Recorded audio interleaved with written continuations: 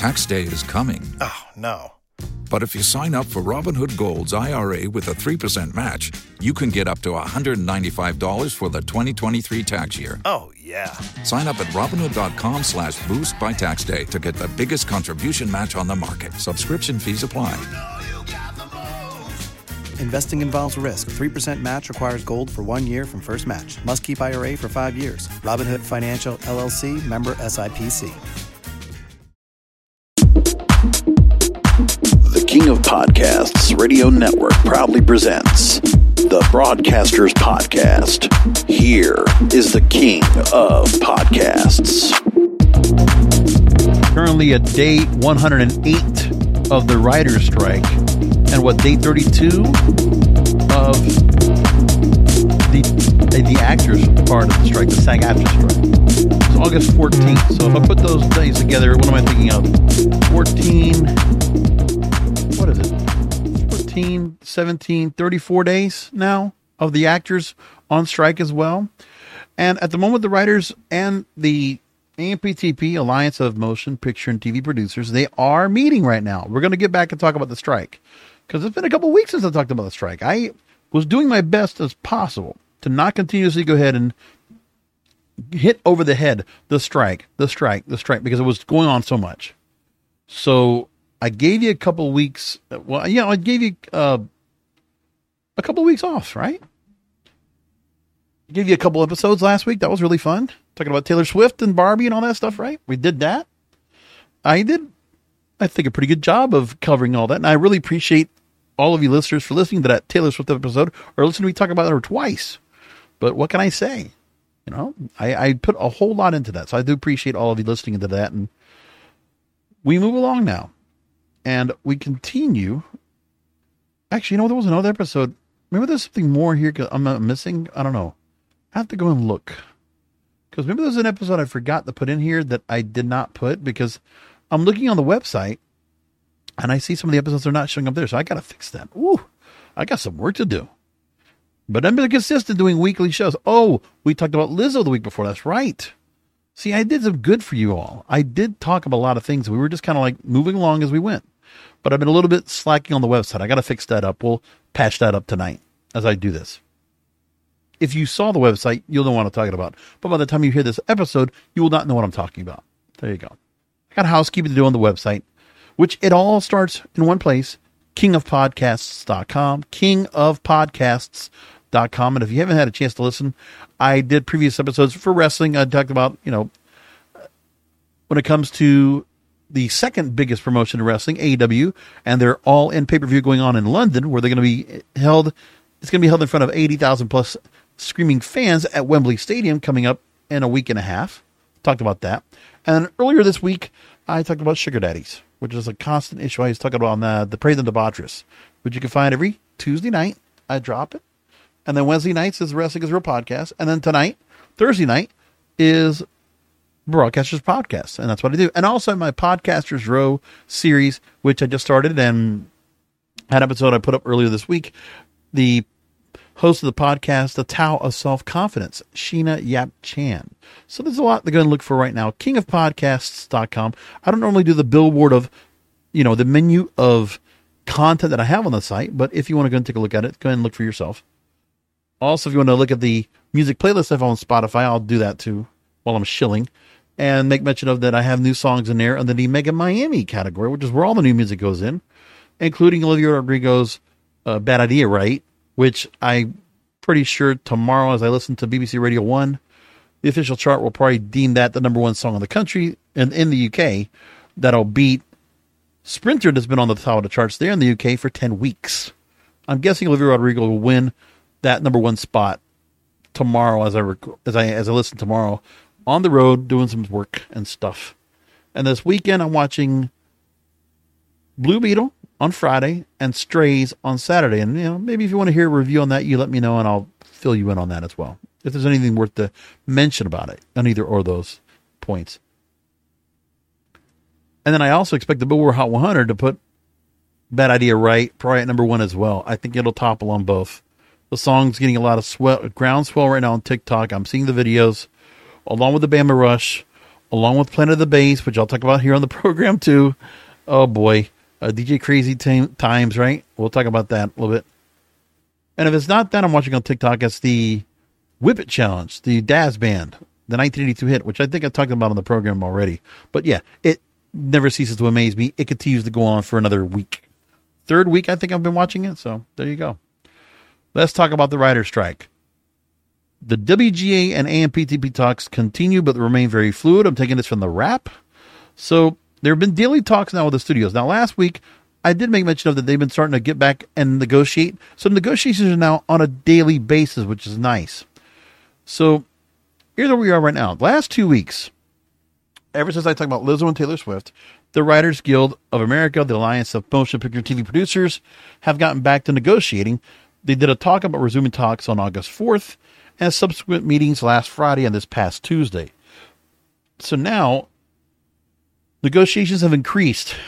3 individuals with knowledge of the talks told the Wrap that studio chiefs are now more in frequent discussions with each other about latest developments. So there we go. Moving along.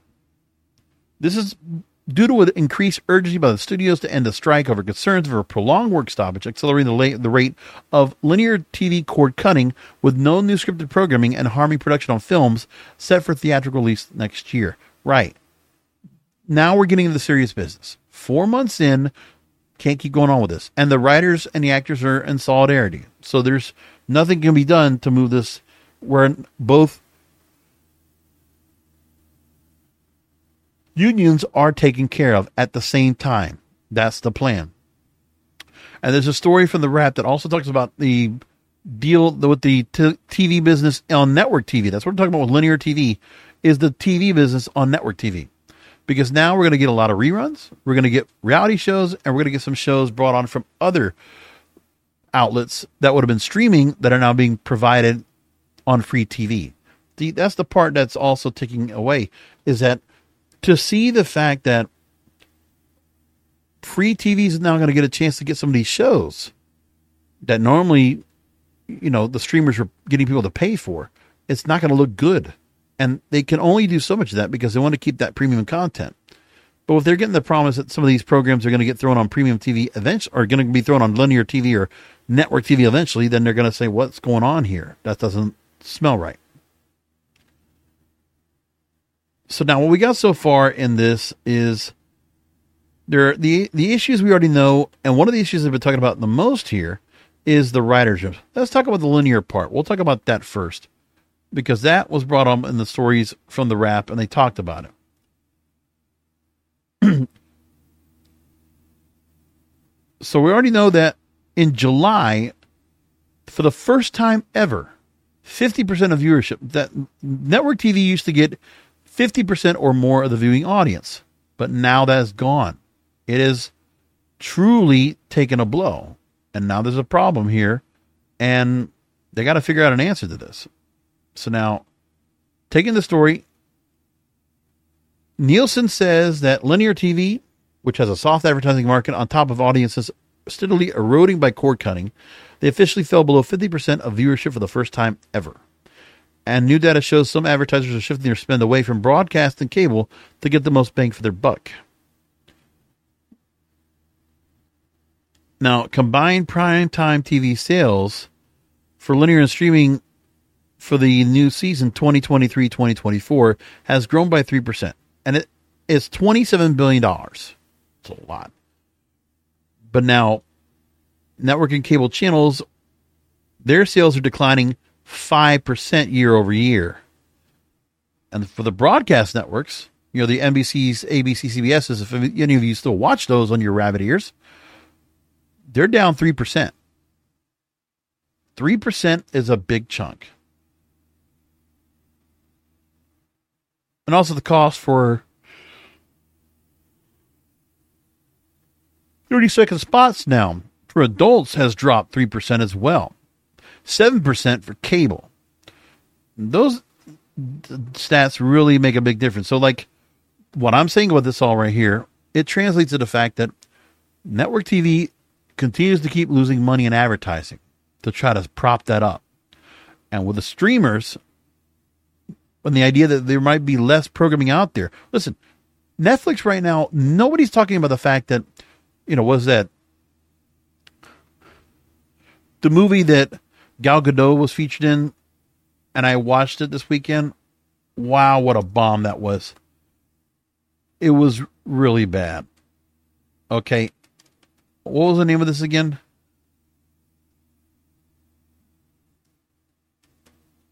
Heart of Stone. I forgot. Sorry, the Taylor Dane song is what I think about, When I'm thinking about Gal Gadot here.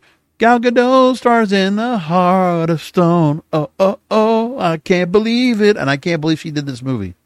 It was really bad.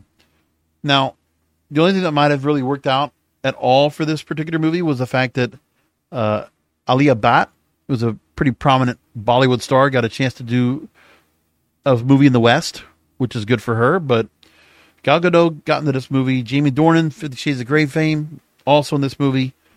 And they spent roughly $130 million for this movie. And I'm like, I wonder why 2 years ago this movie got sold to Netflix. Another one of those that just, it's like Cloverfield. Like, it's just one of those bomb movies that was going to tank in the box office. And Netflix took it up and said, well, we're going to take it because we're going to probably make some money and keep some people watching our content because we'll have Gal Gadot in a big feature movie exclusive to Netflix. And that's what they did, but it was a horrible movie. I would not have paid to watch that. I don't know if everybody else feels the same way, but hey, the Rotten Tomatoes reviews did not help either. Like, I mean, the only thing that was an advantage for Netflix to watch it on Netflix was to be able to skip some of those parts that I knew was going to be predictable and boring and just bad, because it was. The whole part where Gal Gadot and her Alia Bhatt's character were out in the desert and they're trying to find their way back to civilization. That was like 30 minutes right there that we didn't need. Even though, yeah, people are still trying to follow them. It's just like this real predictable spy drama. This is like, Gal Gadot, why are you taking these parts? I know you got to take part in movies to make money, but I mean, this was one of those movies that, like, we don't need you to take in this part. This is like one of those Liam Neeson, Gerard Butler type movies. That's what you did. This Gerard Butler, Liam Neeson caliber movies. Like, wow. Don't take those. That movie would have lost in the box office. You got, the studio that made this movie, they did a good deal with Netflix to get what they got for it. They came away with a bargain, because if this would have been put out in the theaters, it would have been a bloodbath. I mean, you think that Joyride and About My Father and Haunted Mansion did bad? Oh, watch this go into the toilet. Just saying. Another thing that was being said was by a firm that's called Guideline that tracks about 90% of the U.S. agency market using billing data. Advertising agencies, right? Digital advertising now accounts for 60%. So that's internet, online, period, streaming, 60% of ad spend in 2023. For broadcast and cable TV, 34% of the ad spend. And 5 years ago, that was half. So the advertising dollars are going away from the traditional standard places for content for all these major corporations. Hey, I mean, tough on them to have this happen to them, but you know what? What are they going to do? They're struggling. And so streaming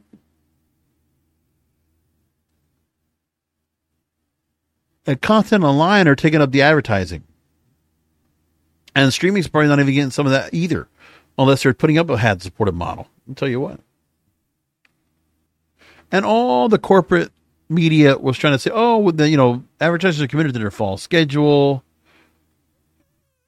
The upfronts were all saying, hey, we got all our money locked in for the next year and all. Things like that. But it's not enough. It's not enough to go ahead and really take care of. So just keep that in mind.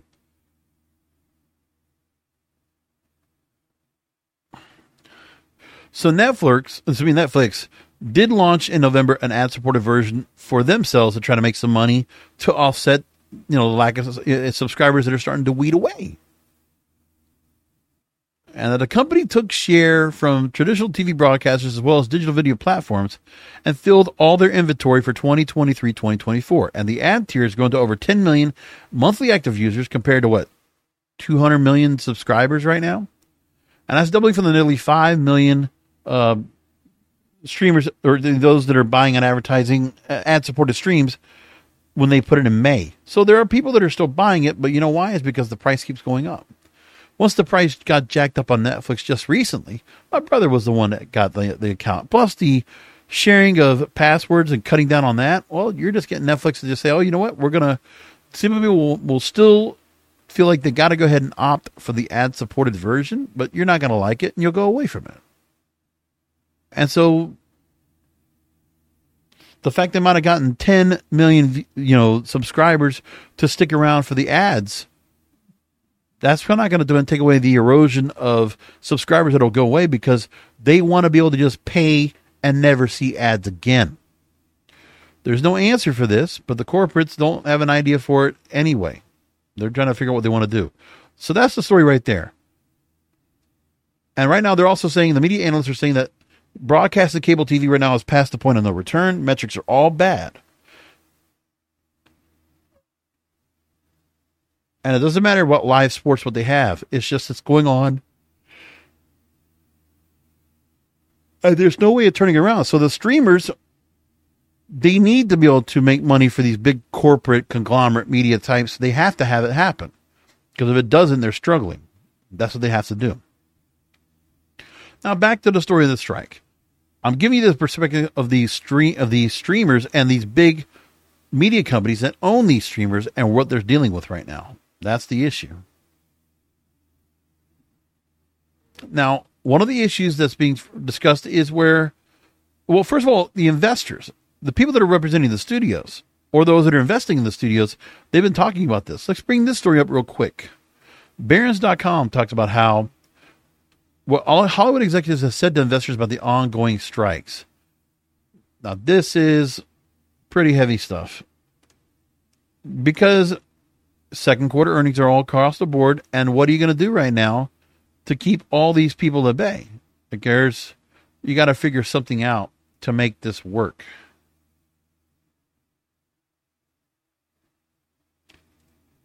And so what we have so far is this.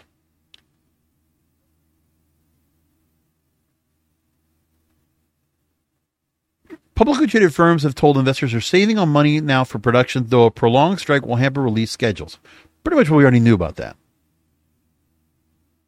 And then the earnings calls for all these big conglomerates. Netflix, they told investors the company doesn't want to strike. Ted Sarandos, the co-CEO, grew up in a union household. He understands the financial toll a strike puts on workers.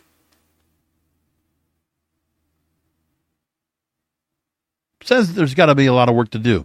A handful of complicated issues, but they're super committed to getting an agreement as soon as possible, one that's equitable and enables the industry and everybody in it to move forward into the future. And then in Comcast, which owns Peacock, the president there, Michael J. Kavanaugh, said that the strikes present a challenge in the near term, but multiple times he said the firm is committed to having a fair deal reached as soon as possible. Bob Bakish, Paramount CEO, their strikes are on top of mind for them. Meanwhile, they're touting the firm's sports lineup, new additions to the CBS schedule, including Yellowstone and SEAL Team being pulled out from Paramount Plus onto the CBS schedule. And then you look for Sony, and they say that, unclear when the strikes will end, but the firm works with the AMPTP and producers to reach a deal as soon as possible. Now, Disney, Bob Iger, he addressed the ongoing strikes, and then he said this. And remember, this is the same guy that's been also bashing on the strikes as well, and did not make any friends right off the jump. Quote, nothing is more important to this company than its relationships with the creative community, actors, writers, animators, directors, and producers.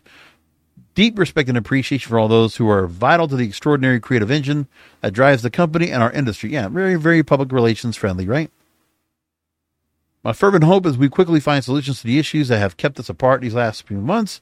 Personally committed to working to achieve this result.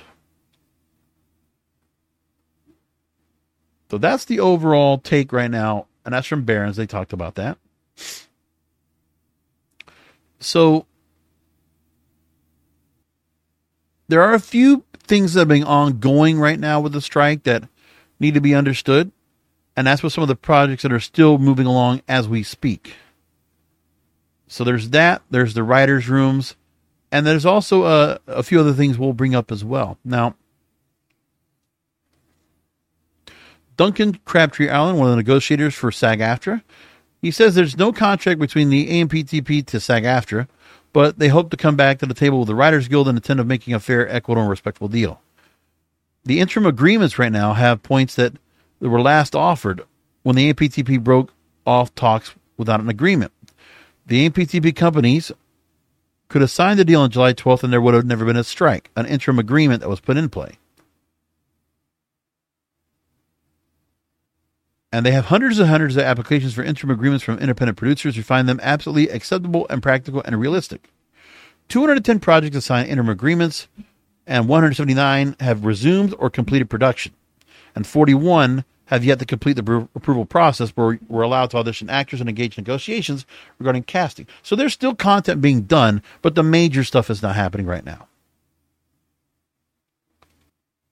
A person familiar with this new policy right now, with the interim agreement right now, is that only about 15 to 20% of independent feature films covered by SAG-AFTRA are also covered by the WGA and normal times and during the ongoing writers and actors strikes.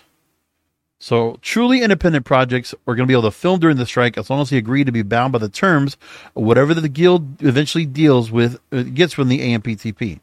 Keep that in mind. Now, one of the other issues is the writers' rooms. We're getting into the September holiday, Labor Day weekend that's coming up, and that's when TV starts getting to be a pretty big deal. So Labor Day is taking on additional significance as a threshold for the writers' work stoppage to end in order for the networks to air meaningful seasons of their original live-action scripted series and at least have 13 episodes air.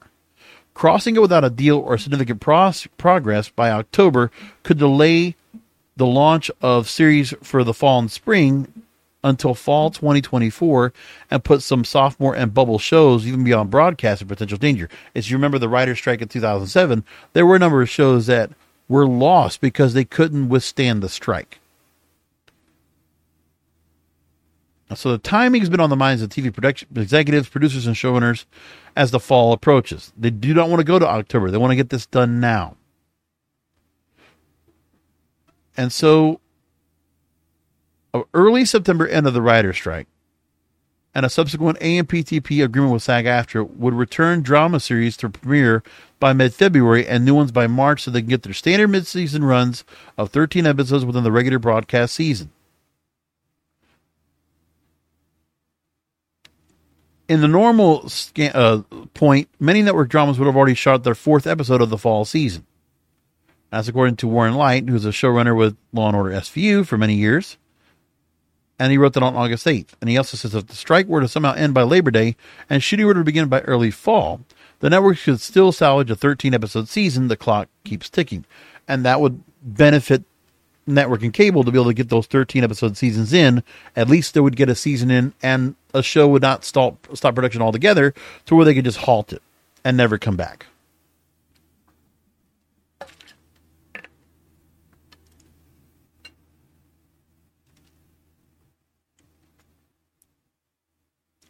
So there's more optimism now in Hollywood because we're 3 weeks away from Labor Day. The Writers Guild now is slated to respond to the AMPTP's counterproposal this week. There's still issues to resolve as writers are striking to keep their profession sustainable, and some project negotiations are going deeper into the fall until a deal is struck. So, ironically, broadcast TV arguably provides for the best living for rank-and-file writers and actors with year-round employment, full-size writer rooms, because we're doing 22, 24 episodes a season. The ability for writers to get on-set producing experience and writers and actors to get generous residuals is the most impacted by the strikes. But remember, that's the other part, too.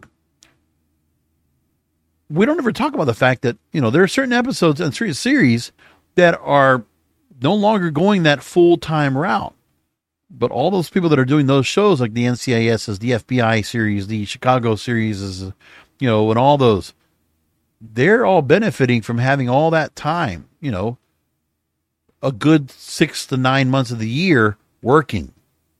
I mean, it works out for them really well, and they get full-time pay. They make enough of the threshold to be able to get the benefits for insurance and pension and all that stuff. So, yeah. With fewer broadcast repeats and declining cable syndication, most network series rely increasingly on streaming for their afterlife, making streaming residuals, which is also an issue in the Guild's contract negotiations. Because, I look on network TV right now, there's not a lot of stations out there that are able to go and pick up some TV show that goes to syndication. And some of them are not opted to go to syndication because they go right to streaming.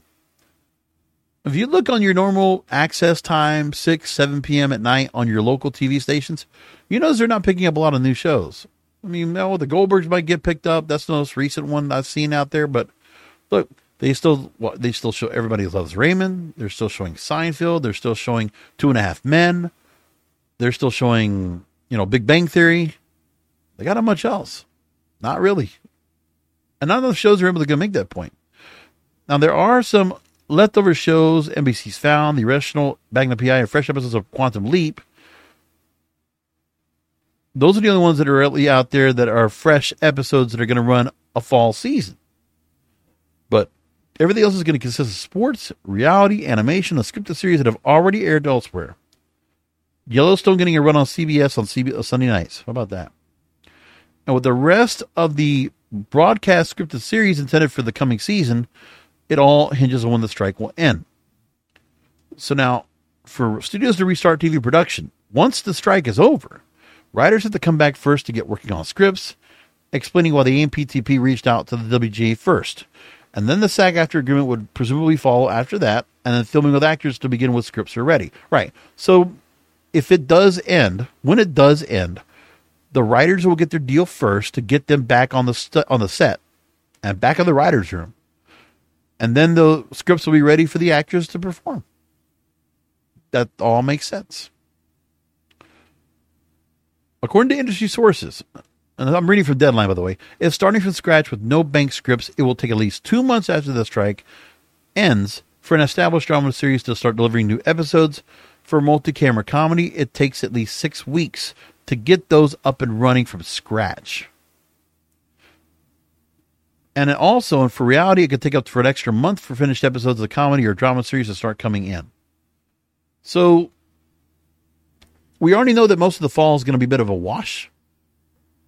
So, if you want anything for the new 2023-2024 season, for streaming, for cable, for television, network TV, this has got to get done. So, already know that we've had award shows that have been affected by this, and others. And then there's the point they bring up here where if the strike for the Writers Guild goes to October, networks would have to make difficult decisions, especially on newer scripted series. Faced with the prospect of only being able to air 6 to 8 episodes of a new show in mid-season before the season ends in late May, factor in the pricey launch of marketing campaigns, networks could opt to keep some new series for fall 2024. And so that means for series getting into their second season, those that launched last mid-season only had a couple of months to establish a connection with viewers. Other shows like ABC's Home Economics and The Rookie Feds are undecided about what's going to happen to them. Veteran series with devoted fan followings, a longer break between seasons is not ideal, but doesn't affect viewer turnout. So like if FBI is gone for a while or NCIS is gone for a while, nobody's being hurt by that.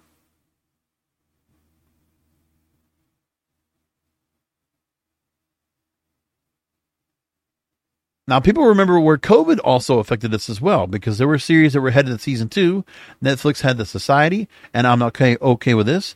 Showtime had on a Becoming a God in Central Florida, and ABC had Stumptown that all got dropped. After a long time of shutdown production from the pandemic, those series couldn't get to a season 2.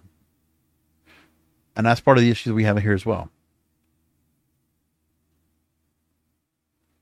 So one of the other areas we talked about that we already just mentioned before about the network shows are the writers' rooms. There hasn't been much about the strike pressure if there's enough to bridge the gap on the most disputed issues.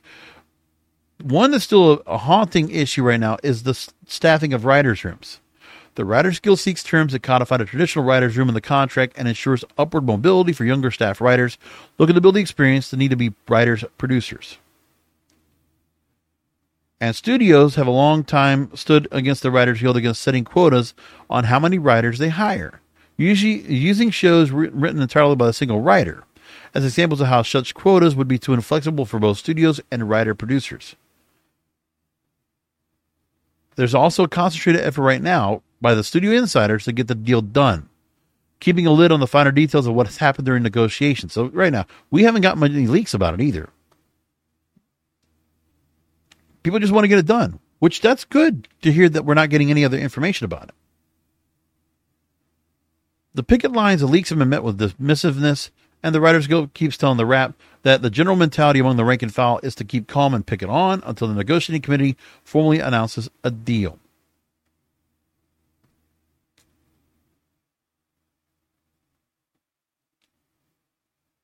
WGA has not sent any memos to members regarding the talks since informing them Friday.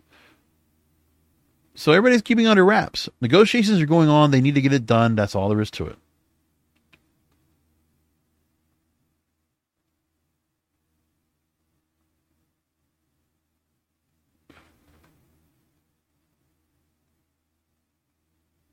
WGA strike captain Haley Harris makes a point and talks about now she and her fellow guild members who have marched on the Paramount picket line for the past 108 days are confident the Writers Guild won't come to them with an unsatisfactory deal, as all the terms of the guild they're fighting for won't have the desired effect if anything gets left out. Remember, we said this was going to have to go all the way through. All the demands have to be met this time. They just can't take a money deal. So for them to have held out longer than the 2007 strike, they want to get everything in. So she makes the point. Residuals. That's for streaming residuals, not based on subscribers, but on actual viewership. Employment length, minimum room size, all go hand in hand, because if we don't get one but don't get the others, they'll just undercut us on what we don't get. And if we get residual increases but not minimum room size, the studios will try to push writers towards writing shows on their own. Right. Cutting out more work. So the union is going to stick to it. And it sounds like everything that's being said about this needs to be pushed towards that.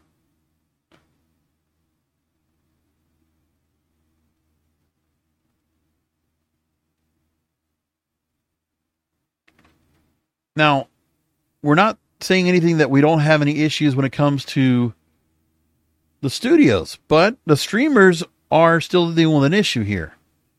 Because the Writers Guild, they might be still in negotiations around with the MPTV, but the streamers, they're still having issues with. They've called, the Writers Guild West, WGA West has called for government regulation of anti-competitive practices against accusing Disney, Amazon, and Netflix of it. They released a report calling for more government regulation, saying, quote, they are abusing their dominance to further disadvantage competitors, raise prices for consumers, and push down wages for the creative workforce. The executive summary of the report called The New Gatekeepers, How Disney, Amazon, and Netflix Will Take Over Media. They contend that, quote, without intervention, these conglomerates will seize control of the media landscape, and the streaming era's advances for creativity and choice will be lost.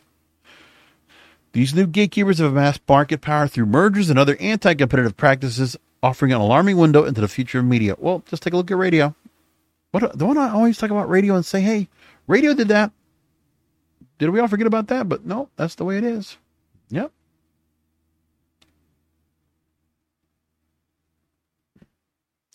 In the report, they point out these big accused media companies. First, they said that Disney has grown through a series of multi-billion-dollar acquisitions, using its power to reduce film output, shut down competing studios, foreclose independent content from distribution networks, expand control of the labor market, and force creators to give up financial participation in future licensing revenue. Yeah. So when Disney bought Fox, when they dropped Miramax, right? All these different things. Fox Searchlight, what was the other Fox, not Searchlight Pictures, but it was another studio that they had underneath that was doing independent films and being distributed as such, and Disney dropped it, right? They say that Amazon has gained a sizable footprint in a short time by utilizing the well-documented playbook critical to its ascendance as a tech company. Anti-competitive behavior, vertical integration. Amazon has harmed competitors, privileges related business, and abused employer leverage to underpay writers.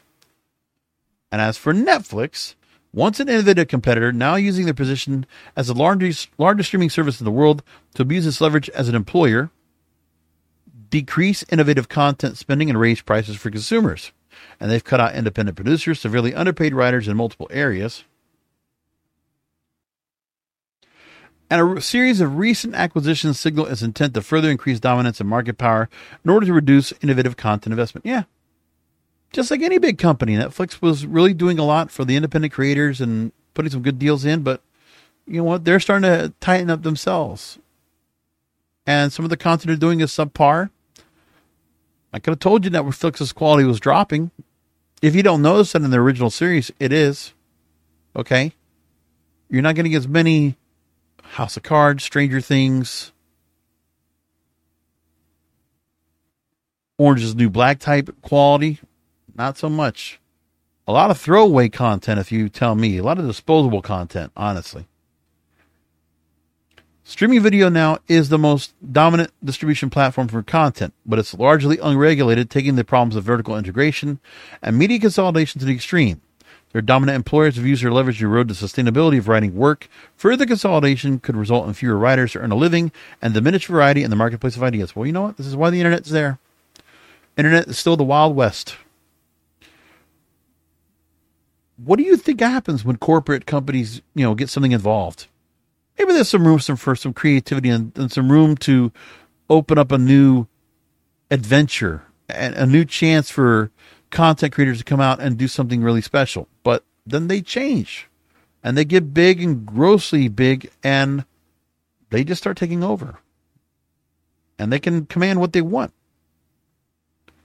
So they're asking for regulation that will block further consolidation. Yeah, stop deregulation. Good luck with that. Radio never got to do that. Just remember, why do you think I talk about radio all the time?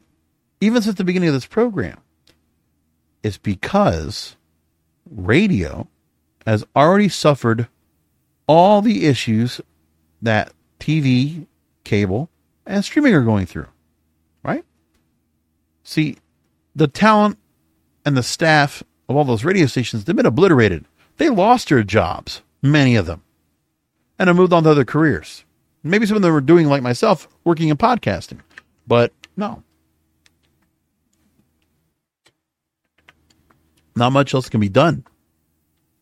But we're now at this point where here you expect, increase regulation, oversight, and streaming. Well, maybe they'll get some meetings and some hearings about it, but I doubt that.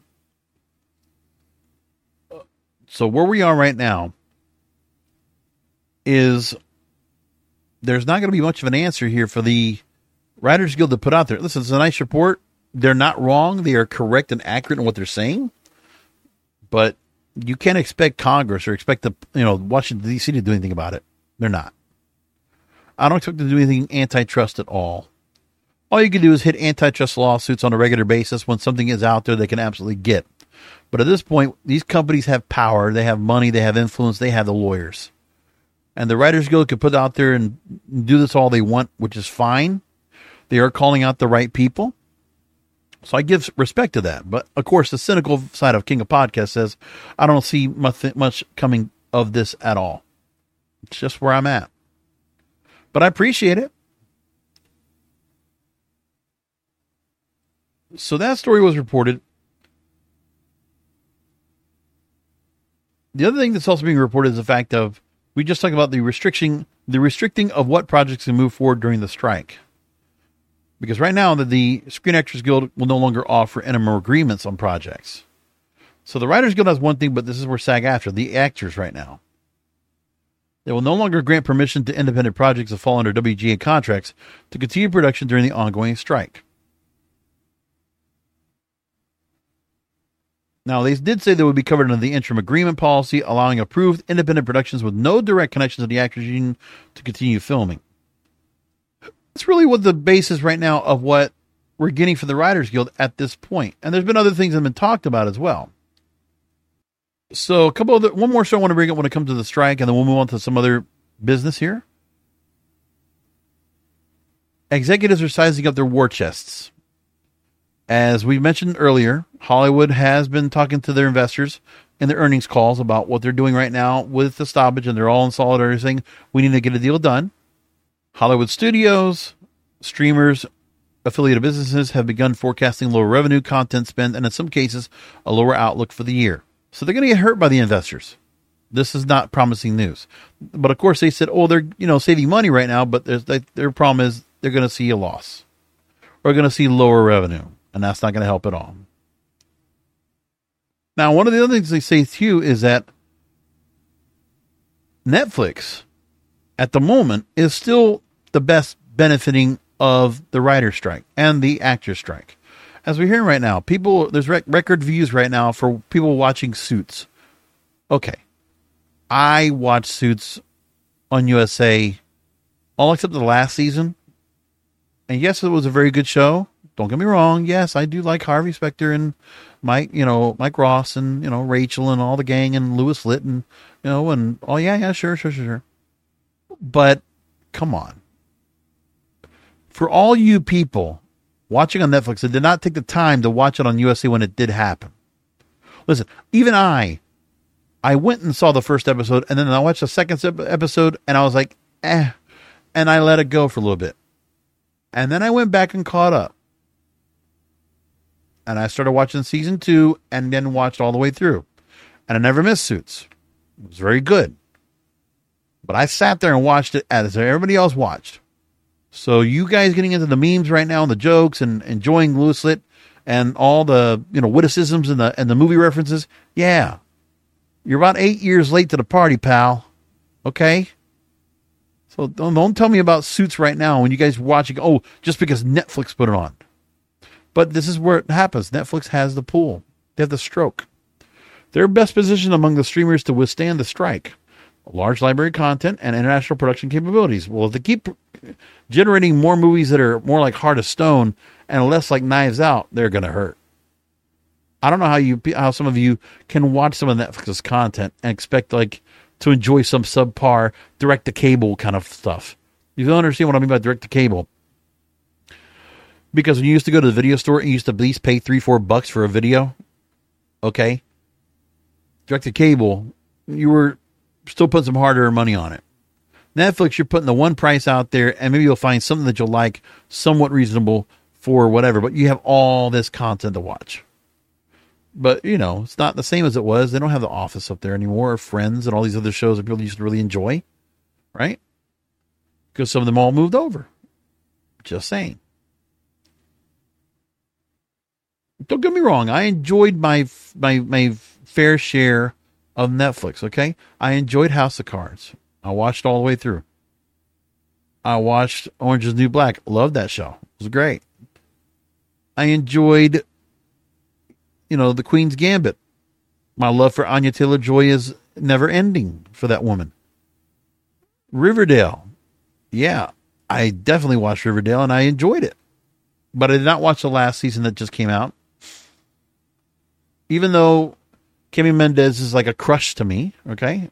Like I honestly, I watched for Veronica Lodge. And any of you that think there's something wrong with that, you're dead wrong. Because I just love the character. I love her. What can I say? She's gorgeous. The wealth of content, according to Sarandos in the earnings call, could even bring additional subscribers if the strike persists. Wells Fargo analyst Stephen Cahall said in a July 19th report that, like COVID and a prolonged Hollywood strike, Netflix likely gained share of engagement. All these companies in their earnings calls said they would spend less on content. How about that? Lower spend on content levels because they're trying to save money. Of course they would. Aside from the strike stuff, there's also another story that came out. The video game industry might now start feeling the pinch of unionization. So, staffers at a video game studio called Working Man Interactive, they have filed to unionize under the International Association of Theatrical and Stage Employees, IATSE. They would be the first video game worker union in the U.S. Now, this game studio is based in Rochester, New York. They work with clients like Nickelodeon, Disney, and Nintendo, creating interactive experiences for museums and other event spaces. Workers are looking to unionize to address challenges across the industry, jobs insecurity, inadequate compensation and a lack of collective representation. So now we're seeing this come up into play. A supermajority of workers, according to IATSE, have already signed union authorization cards. Management did not voluntarily recognize the union, but IATSE filed a petition for representation election with the National Labor Relations Board on August 16th. So we can see this very well happening. Now, IATSE represents typically crew members, technicians, and artists working in the entertainment industry, but they've been working to organize visual effects workers, including those working at Disney's Marvel. As of August 15th, IATSE and Marvel have reached a new stipulated election agreement in which Marvel's in-house visual effects workers will vote on whether to unionize. Election set August 21st, runs through September 11th. So Marvel could also be unionized. Watch out. And IATSE, why wouldn't they want more people to go ahead and sign up and pay their dues? Doesn't make surprise to me. So no more strike talk. We're done. We're going to get in the last few minutes and talk about a few more things. It's just some quick things here. In the movie space, so we got Blue Beetle coming up this weekend, Strays coming up this weekend, among others. But the summer movie season is already pretty much, wrapping up. Barbie has cleaned house, $1.2 billion. Oppenheimer closing on $700 million. Making money. Now, Rolling Stone talked to Randall Park as an actor and comedian, and he made some comments about Barbie that got some headlines. Randall Park made the point that Hollywood is taking the wrong lessons from a massive blockbuster movie like Greta Gerwig's Barbie. That, quote, in general, the industry is taking the wrong lessons. For example, Barbie is this massive blockbuster, and the idea is make more movies about toys? No. Make more movies by and about women. And the interviewer adds, the lesson here should be that you gave this brilliant independent woman filmmaker and Greta Gerwig the reins to big blockbuster movie, and Margot Robbie got the chance to star and produce in it. Now, this is going to make Mattel Films jumpstart their movie ambitions. They already have 14 movies in development based on Mattel toys and other properties: Hot Wheels, Polly Pocket, American Girl, Rock'em Sock'em Robots, Magic 8-Ball, Uno, and Matchbox, and the Barbie sequel, which is inevitable at this point. Yeah, there will be a Barbie 2. I pretty much can guarantee that. He continued now at the outset. We're not saying, okay, let's think already about movie 2 and 3. Let's get the first one right and make that a success. And if you do that, opportunities open up very quickly once you establish the first movie as a successful representation of a franchise on a big screen. Successful movies lend themselves to more movies. Our ambition is to create film franchises. So there's that to go along. So, okay, I get the point. Take more attention to not just the movie brand being the reason that the movie did well, which I can agree with that. Listen, I'm not taking anything away from Greta Gerwig. I think she did a pretty good job with the movie. Hey, does she want to put some content in that will be considered woke and a little bit controversial? Yeah, she sure did.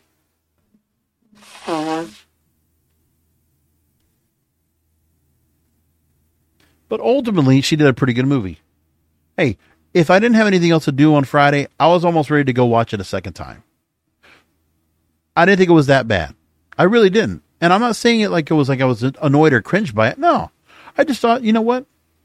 I got the free movie. I got my subscription. Maybe I'll go watch it again because I have nothing else to watch because I want to go see a movie. And I thought Barbie would be a good enough movie for me to go back and watch again. And I don't do that often. But see, the last time I did that with the subscription was the Batman. I went back and watched it again. And I enjoyed it. It was nice to go and watch it a second time. I was going to do it with Top Gun Maverick, but I didn't get a chance to go. And honestly, I almost thought about Oppenheimer this time around, but 3 hours is still a long time. I probably would have still enjoyed it, but I didn't think I needed to watch it again. It was with Barbie, I had a thing where when I got there, I kind of timed wrong the amount of time I was going to need to wait in concession for me to get over to watch the movie, because the concession lines were about a half hour normally, but this time was more like 40 minutes, 45 minutes. And I time myself a little bit off. I got to get there a little bit early, but you got to time it right, you know? I mean, for me, I want to be able to get there where I'm not getting there way too early and I'm watching Maria Menounos talk about, you know, whatever and doing the trivia with the same thing I always see all the time. I don't need to see that. Or Perry's Picks, the movie thing, the movie stuff, you know, the movie, right? If you know what I'm talking about in the trailers, you know, the preview stuff, it's always there, right? Like, I want to get there just before the trailers because I want to watch the trailers. But the timing has to be right. And usually I can get there to my movie theater in about 30 minutes and I have enough time to get over there and get it done. But it didn't happen.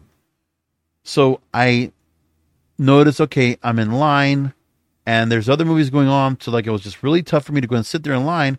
I already had water with me as a canteen. I was going to go buy me a soda, buy me popcorn, and other things. And I'm like, you know what? I can't wait. So I decided, you know what? Fuck it. I'm going to go over to, I'm going to go to the movie right now, watch it, and I will find at the moment where I can go ahead and go back out the concession. And I maybe missed about 10 minutes of the part right after Barbie learns she has to go back to the real world, and it's to travel with her and Ken back to the real world, going from Barbie Land over to the real world. So that's the part I missed. And by the time I got back, Barbie was already talking to the daughter of America Ferrera's character and getting roasted, right? And getting lambasted. The girl making her cry. Which that was the part I felt bad for. I felt bad for Margot Robbie. I wanted to give her a hug. Anyways. A couple of radio points I want to make. You know, there was some other things I was going to say. There's music and radio stuff I got to bring up, but I'll take real quick. All right. It was a story from Variety. NPC streaming, what that means for the future digital content. This is the Pinky Doll Cherry Crush stuff. And that was something that we're being talking about that is very popular now because they think there's a market for it. But see, I'm sorry. I don't think this is nothing more than a fad. I don't believe that NPC streaming is going to make that much in digital content. I know they want to say that, but I don't believe it is. So right now they're saying that Pinky Doll makes up to $7,000 a day. The trend could hold lessons for marketers and media companies, suggesting a powerful way to engage audiences, tapping into nostalgia and associations with gaming experiences or digital pastimes, strongly held by gamers and familiar to digital natives. Listen, it's not mentally good. Okay? For those that are spending time to watch the NPC streaming, no. I would rather just bring back the ASMR stuff, okay? Than this. The NPC streaming is just, it's a fad. I think it's a trend, and I think for people to think that it's going to happen, listen, they make the point in here in this article from Variety. The NPC live streaming trend carries an undeniable aspect of power play that borders on erotic as content creators, themselves often attractive, well, yes, they are, perform acts on demand in response to monetary tokens of appreciation. Right. Prostitution, basically. But, you know, digitally. It's simping. So say that. While the streams aren't overtly sexual, some might find the appeal of the illusion of control they offer. Discomfort around that aspect has done nothing to stall viewing. Right.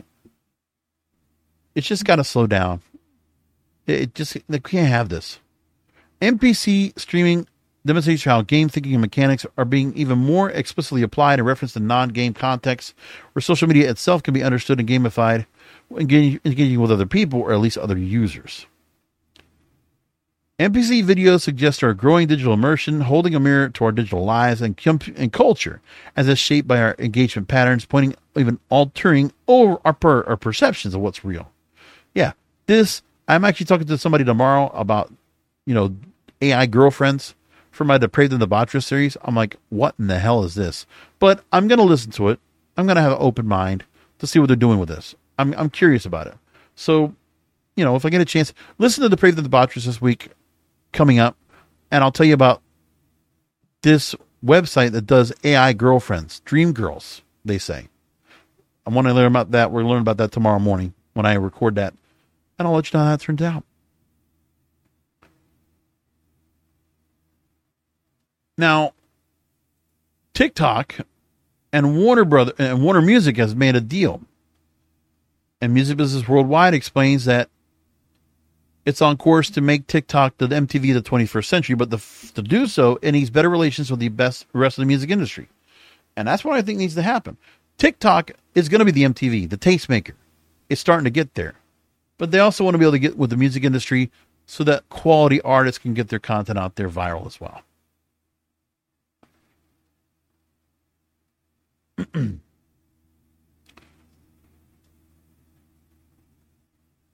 So they say that YouTube, perhaps most notably TikTok, has at one stage or another been a headache for the music industry,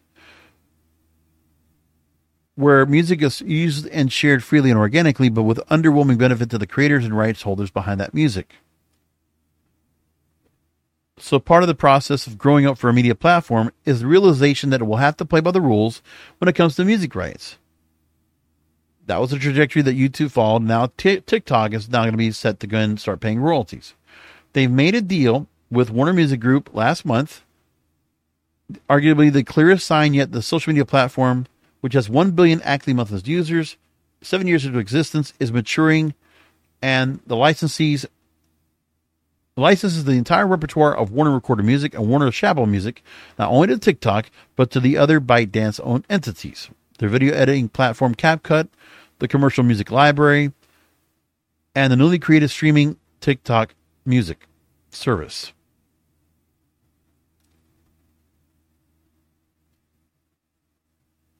Now, we learned from Warner Music Group's CEO, Robert Kinkle, in their company's third quarter earnings call. He cautioned that it isn't at liberty to divulge details of how much you're getting on the deal, but what I can say is this.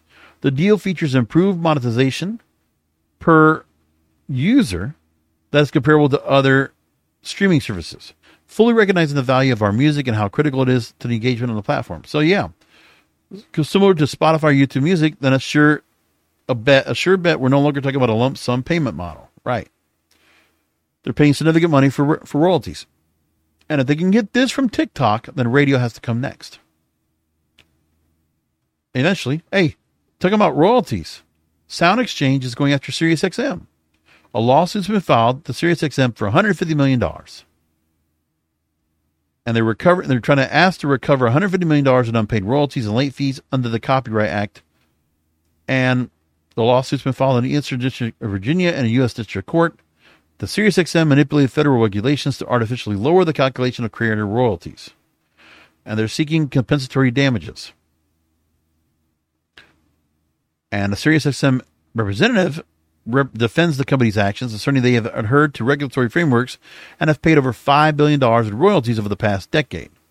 And they highlighted the dispute revolves around ordinary course matters such as audits and revenue allocation for bundled products. So there's that going on.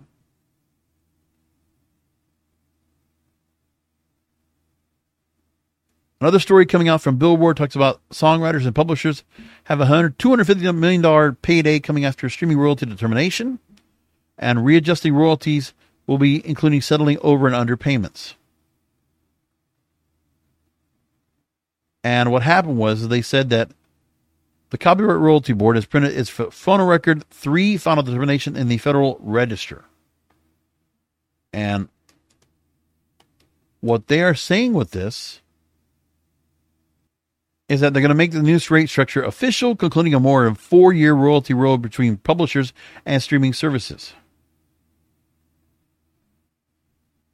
So they're expecting that industry estimates could be $400 million in determined rates, finalized 8 months after the 2017-2022 term expired. So there will be another $250 million in unpaid mechanical royalties from digital services to publishers and songwriters. Services like Spotify, Amazon Music, YouTube, and Pandora have 6 months to review and adjust past payments. They are made for U.S. mechanicals to the new rates. So yeah, they're going after that. And another story is coming out. The radio industry is formally asking a federal court to set both ASCAP and BMI's music royalty rates. Radio must also fall in line. The Radio Music License Committee is still fighting with ASCAP and BMI over whether the new rate agreements are decided jointly or separately, but they filed separate rate requests in U.S. District Court in New York for the two performance rights organizations after they lost their first round attempts to unite the two proceedings. Remember we talked about it a few months ago? So they're still waiting on an appeals court judge, the RMLC, on keeping them together. The decision was wrongly decided and may move to bring the two back together at a later date if the court agrees. And the Radio Music License Committee is also laying out its argument for where rates should head for stations in the coming years. And so we'll have to find out what's going to go on with that. Because radio could still have to be worried about this part as well. And what will radio do about that eventually? Well, we'll find out. Because some of these big radio companies, they can't hold on for much longer. Just say it like that. Cumulus and Odyssey, two of the major radio station companies, they have now stakes been bought by Bridge Media. Let's tell you the story. Bridge Media Networks, they're owned by a five-hour energy drink founder, Manoj Bhargava. They're expanding media interests by buying stakes in Odyssey and Cumulus Media as part of a series of deals that include TV, print, and online media. So Bhargava and his company, Renew Private Group Private Limited, has acquired over 800,000 shares of Cumulus, and now they have a 5.15% stake. And then Odyssey, they bought $60 million of their first lien Term B debt. So this guy already owns Headline News and Sports Network's News Depth and Sports News Highlights. He owns a couple of automotive and travel properties and owns and operates 50 mainly no-power TV stations nationally and 50 independent broadcast affiliates. Adding to their portfolio, if you will. All right, that's the show for the night. Thank you for listening in and finding the show as you always do. Spotify, Apple Podcasts. If you haven't done so, please rate and review the show. I'd really appreciate it. Remember, all of my content you find in one place, kingofpodcasts.com. Again, kingofpodcasts.com. That's where you find everything on the show. And I hope you'll do that and continue to listen in. And we'll come back with another great episode next week. Until then, I appreciate all you listening in. Of course, everything's under the King of Podcast Radio Network. Again, kingofpodcasts.com. I'm on social media, Twitter, Facebook, Instagram, Trends, TikTok, at King of Podcasts.